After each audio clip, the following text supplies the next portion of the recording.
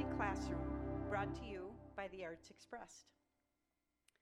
There is a disturbing reality on social media that many beautiful, godly young women have succumbed to.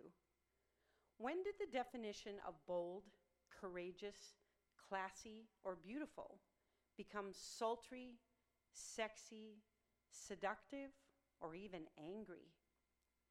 Why are gorgeous young teens and young adult women letting Hollywood and culture determine how they should dress, pose for pictures, perceive their own beauty, or fight for with regard to their own bodies?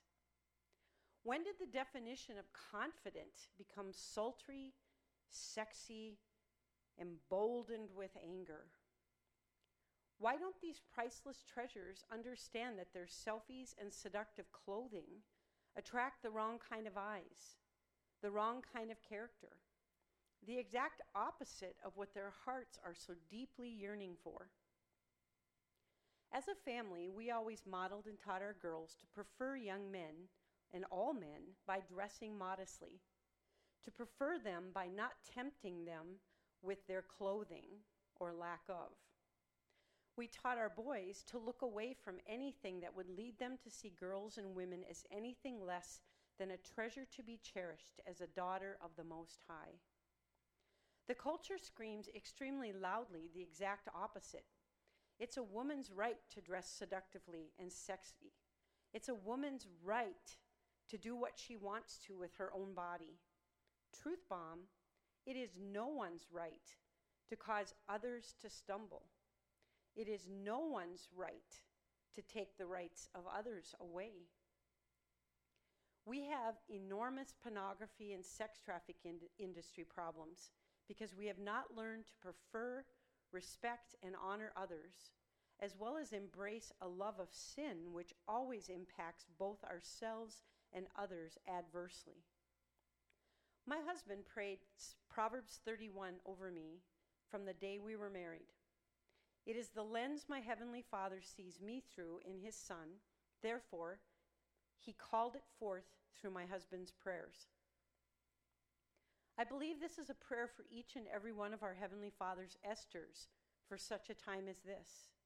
This decree calls forth noble character, goodness in all things and relationships, stewarding marriage and family, strong work ethics, profitability, tending to the needs of the poor, strength, dignity, wisdom, faithfulness, the holy awe, reverential awe of the Lord, and honor. The passage is clear to state that charm and beauty are both deceptive and fleeting. The scripture is in no way outdated. This is a wonderful and very timely description of the woman who surpasses all. A glorious description of a confident and prosperous woman, relevant for all eternity. His word will always be the standard. His word always accomplishes what He sent it to do and never returns void. It's timeless.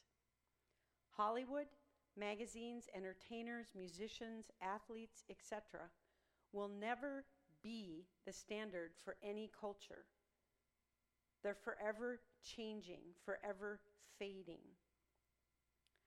I have such a deep burden within me to ensure that the girls and young women of this generation would awaken to their Heavenly Father's very best and glorious purposes for each and every one, completely set free from the standard of this age that steals their self-worth, steals their identity through counterfeit standards that will never lead them to their very best destinies and their Heavenly Father's very best plans. Study Proverbs 31, verses 10 through 31 with your family. Are you walking in your Proverbs 31 identity and destiny?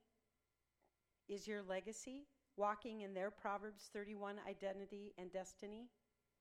How can we pray differently in order for our Heavenly Father's heart and will to manifest on behalf of the girls and young women of this age, of this culture, in every nation?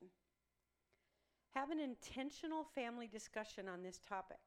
on behalf of both the girls' and guys' perspectives with regard to identity, beauty, and modesty. Teach your children and youth to see the value and reward for honoring, respecting, and preferring others in all things, but especially in the image identity frequencies that we give out through our attire, our language, our attitude, and our actions. Remember that beauty is really something within. I will now play spontaneously, accompanying Holy Spirit leading in 639 Hertz, to specifically awaken and activate the spiritual alignment of the kingdom overcoming and prevailing in our connections and relationships, body, mind, soul, and spirit, male and female.